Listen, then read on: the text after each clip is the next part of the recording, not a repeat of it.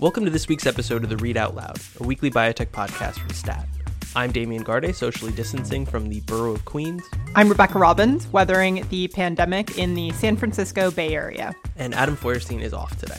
It's Thursday, July 2nd, and here's what we're going to talk about this week. First up, the first drug shown to have an effect on COVID-19 finally has a price tag. We'll discuss all the implications of the cost of Gilead Sciences' Remdesivir. Next, our STAT colleague Matt Herper will join us to break down the latest news in the world of COVID-19 vaccine development. Finally, we'll talk about a new use for AI, nudging clinicians to broach delicate conversations with seriously ill patients about their end-of-life goals and wishes. But first, a word from our sponsor. Alnylam Pharmaceuticals has led the translation of the Nobel Prize-winning discovery of RNA interference into an innovative new class of medicines. RNAi therapeutics treat disease differently than other types of medicines by silencing the expression of the genes that make disease-causing proteins. Our pioneering work has delivered the world's first and only approved RNAi therapeutics, and we're just getting started. Learn more about how our science is changing the way medicine treats disease at alnylam.com/stat. That's ALNYLAM.com/stat.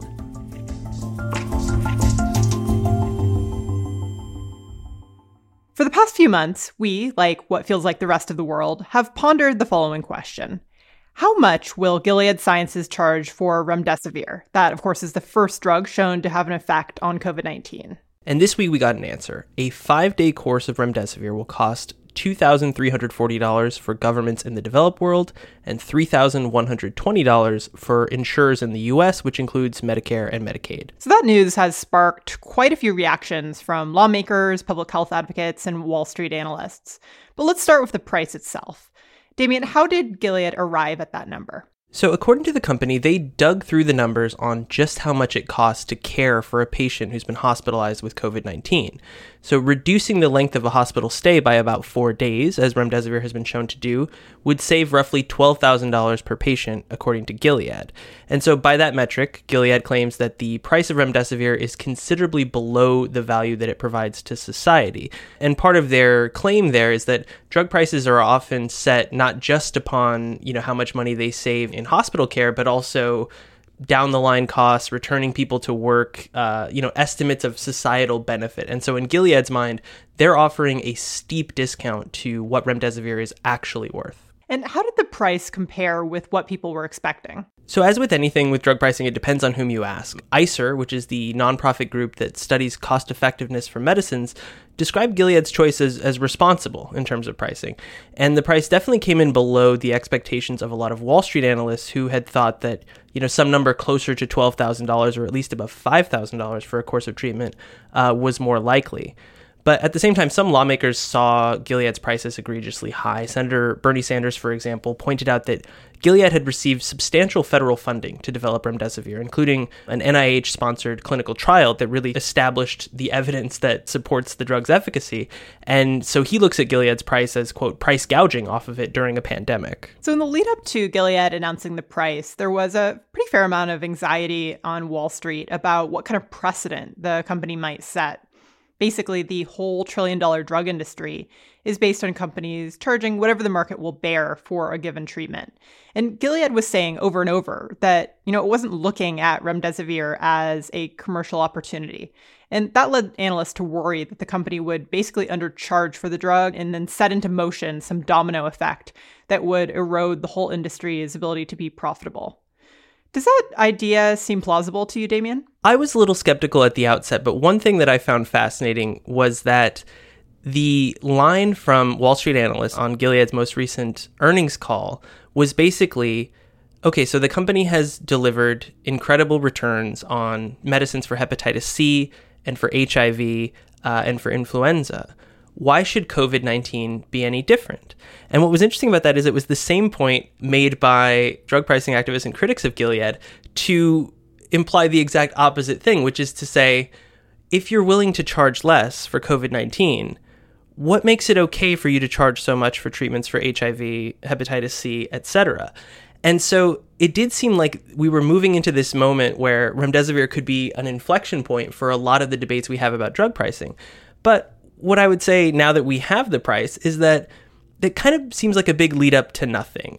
Gilead seems like it's going to make a profit on this. If you look at Wall Street consensus on how valuable remdesivir might be, the median basically of projections is that the drug will be worth about $2 billion a year, each year, for the next few years. And, some analysts have it as much as $4 billion or even $8 billion into its peak. So this appears to be an incredibly lucrative opportunity for Gilead Sciences. You could argue that the lesson from this might be that it's plenty profitable to charge less than what the market will bear, to set your prices based on, this kind of reduced valuation metric that we mentioned Gilead was using, rather than going the standard approach, because this medicine, as a result of its price, is likely to reach a lot more people than it would have if it were more expensive. So I think it's kind of a work in progress, but I wouldn't hold my breath for some sort of sea change in how the drug industry works. I suppose it's not too surprising that remdesivir will be bringing in, roughly $2 billion in revenue for the next 4 years or more. But it is striking to think about the pandemic in the context of 4 years from now. I know this is a long pandemic, but 2024 feels like a long way off from now. And it's awful to think that people are going to be needing this drug so far out.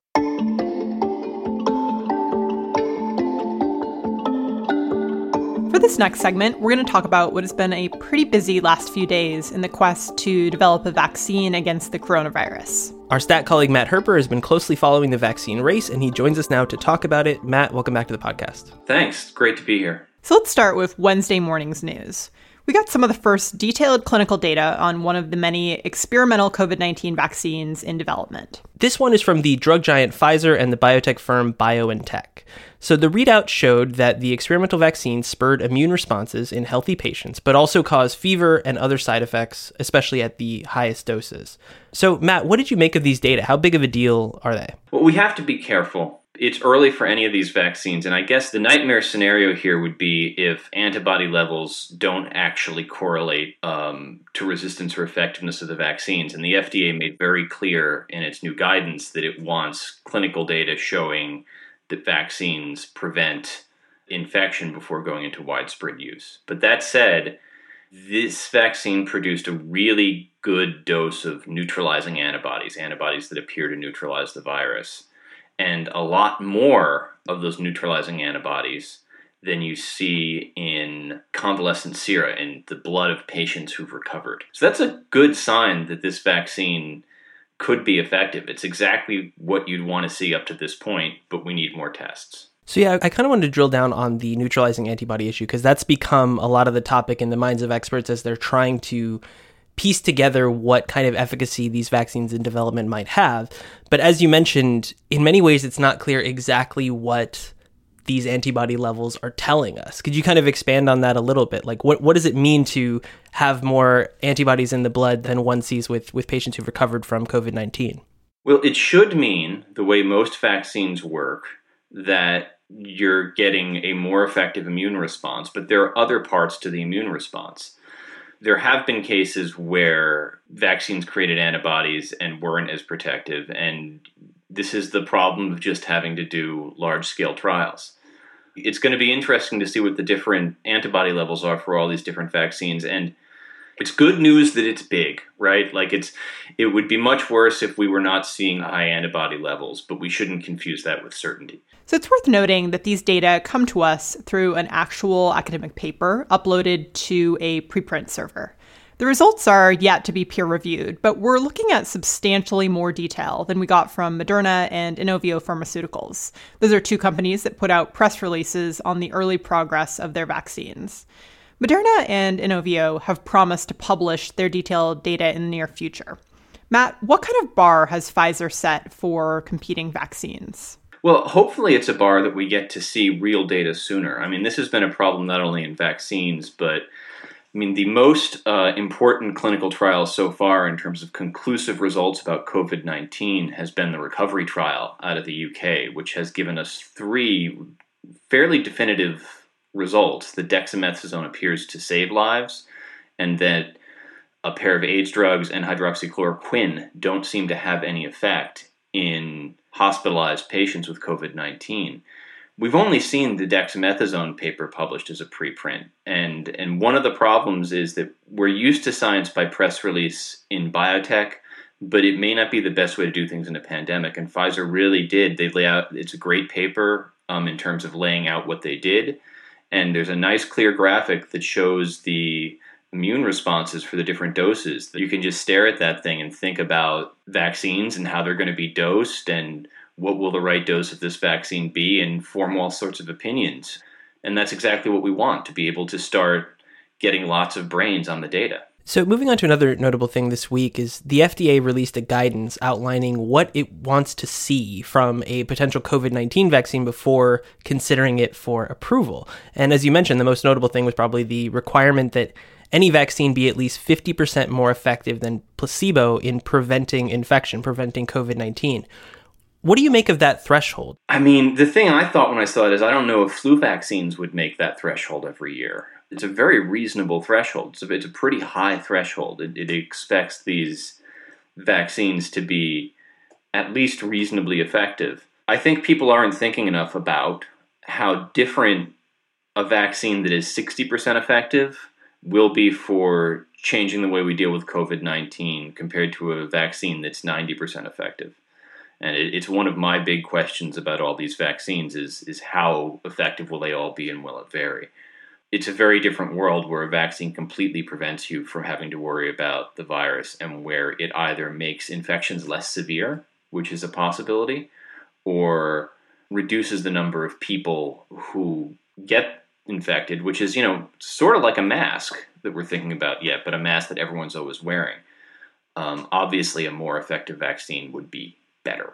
So assuming the FDA stays true to its word in requiring vaccine developers to actually demonstrate protection before winning approval, what does that mean for the timeline for a widely available vaccine? Well, I'm not sure. Emergency use authorizations have much lower bars than actual approvals. So we have to keep that in mind.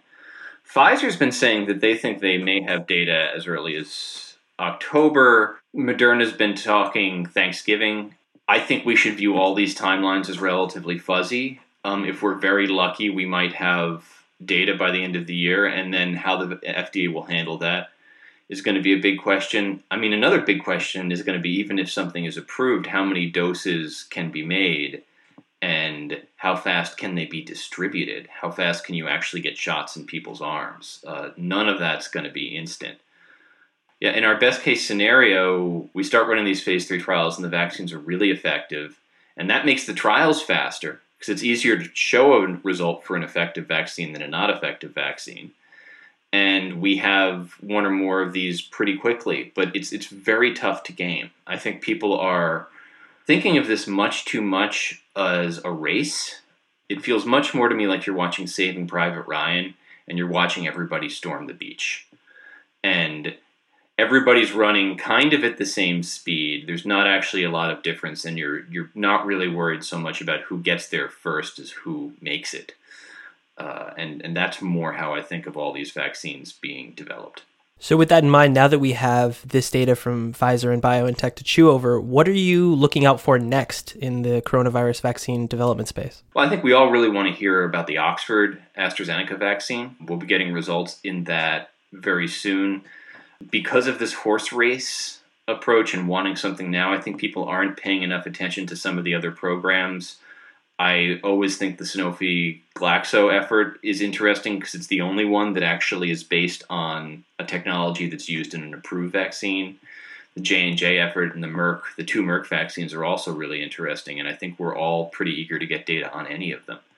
We need to start thinking about how we're going to decide who gets these, and maybe it'll be time to start talking about pricing even before the vaccines are out. I mean, we've seen with Remdesivir that can be a relatively difficult continuing conversation for people to have, and it probably helps to start earlier. Matt, thanks as always for joining us. Thanks for having me.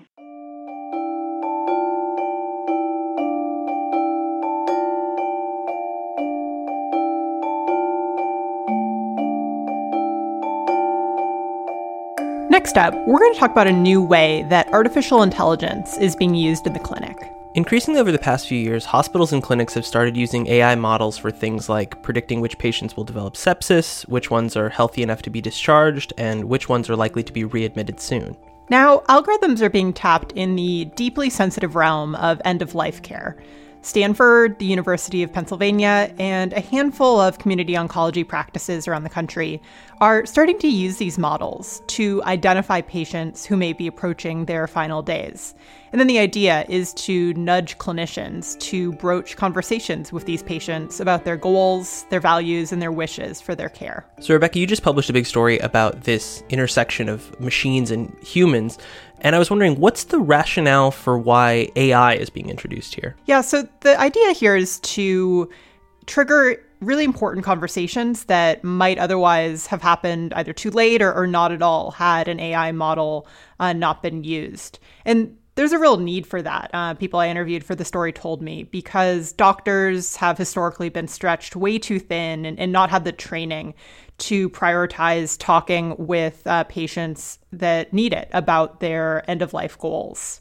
And I think another point here is that to the extent that these conversations do happen in the absence of AI, they're often not done in a systematic way. You know, hospitals and clinics will kind of use an ad hoc system to identify patients who would be a good candidate for one of these conversations.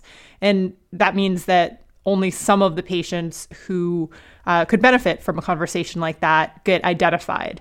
So I think this was described to me as having real potential to make identifying people who could benefit more systematic. So how do these AI systems work in practice to identify these people? Yeah, so they're generally built around data that's stored in electronic health records. So the models are trained and tested on thousands of data points from patients who've been treated before. So that's things like their diagnoses, their medications, whether they deteriorated and ended up passing away.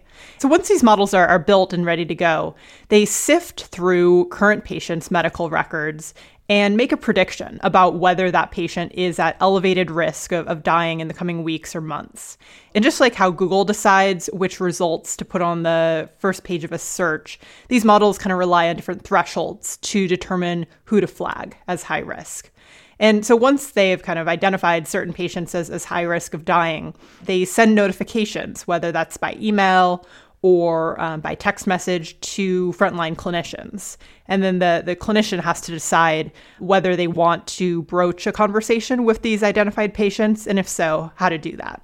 So what are some of the practical challenges involved in actually bringing this technology to use in real life? So clinicians I talk to on the front lines say they have to make a lot of clinical judgments, which is good. We certainly don't want a machine totally replacing a doctor or a clinician's judgment and what they can bring to a really tough and important conversation like that. So clinicians told me that they are trying to figure out how to balance their own judgments of how a patient is doing and what they need with the AI's predictions. And that's important because the AI predictions can be spotty when it comes to identifying who's actually going to end up dying. Some of the clinicians I talked to said sometimes they were surprised by which ones of their patients the algorithm decides to flag, and on the flip side, who the algorithm sometimes doesn't flag.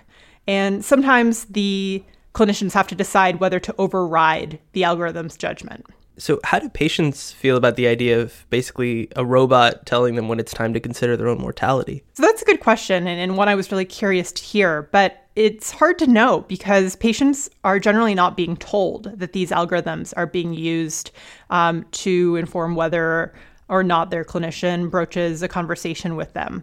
I was pretty surprised to hear that because, it just seemed like typically when an intervention or software is involved in a patient's care, it gets mentioned. But clinicians I spoke with told me that they had really good reasons for not bringing this up with patients. They didn't want to derail the conversation and make it all about sort of how a robot or a machine had come to these conclusions. They wanted to focus on things that mattered and that were actually actionable for patients.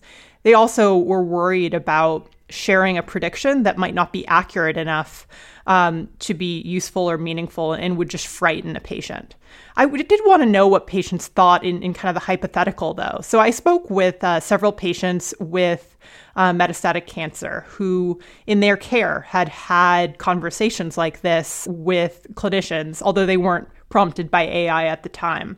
And so I asked them, looking back on that experience where you were talking with your clinician about end-of-life care, would you have wanted such an algorithm to have been used to prompt that discussion? And the patients I spoke with said basically the same thing, that they would have wanted an algorithm to be used, but they wouldn't have wanted to know about it. They likened that to not wanting to know about their prognosis, not wanting to know the percentage of patients with their disease who were still alive after 5 years. And I thought that was really interesting to hear. So based on your reporting, do you think that these systems are going to be adopted more widely? So I think it's really going to depend on the data that's being generated in these early rollouts. The systems, as I mentioned before, can be inaccurate. They sometimes flag patients who don't end up dying or miss patients who do. So there are definitely questions about whether these models are accurate enough to be useful. But at the same time, the early data indicates that these models might actually be useful in changing outcomes. So that could be more conversations about end-of-life care, more palliative care consults, or more referrals to hospice or to other palliative care treatments. So I think there's real potential here to spur better care.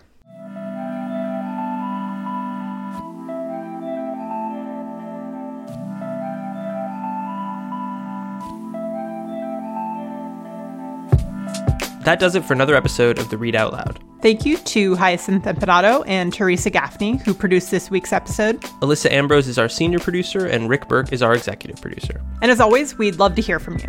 Tell us what you liked about this week's episode, what you didn't like, and which areas of COVID-19 vaccine and drug development you're watching most closely.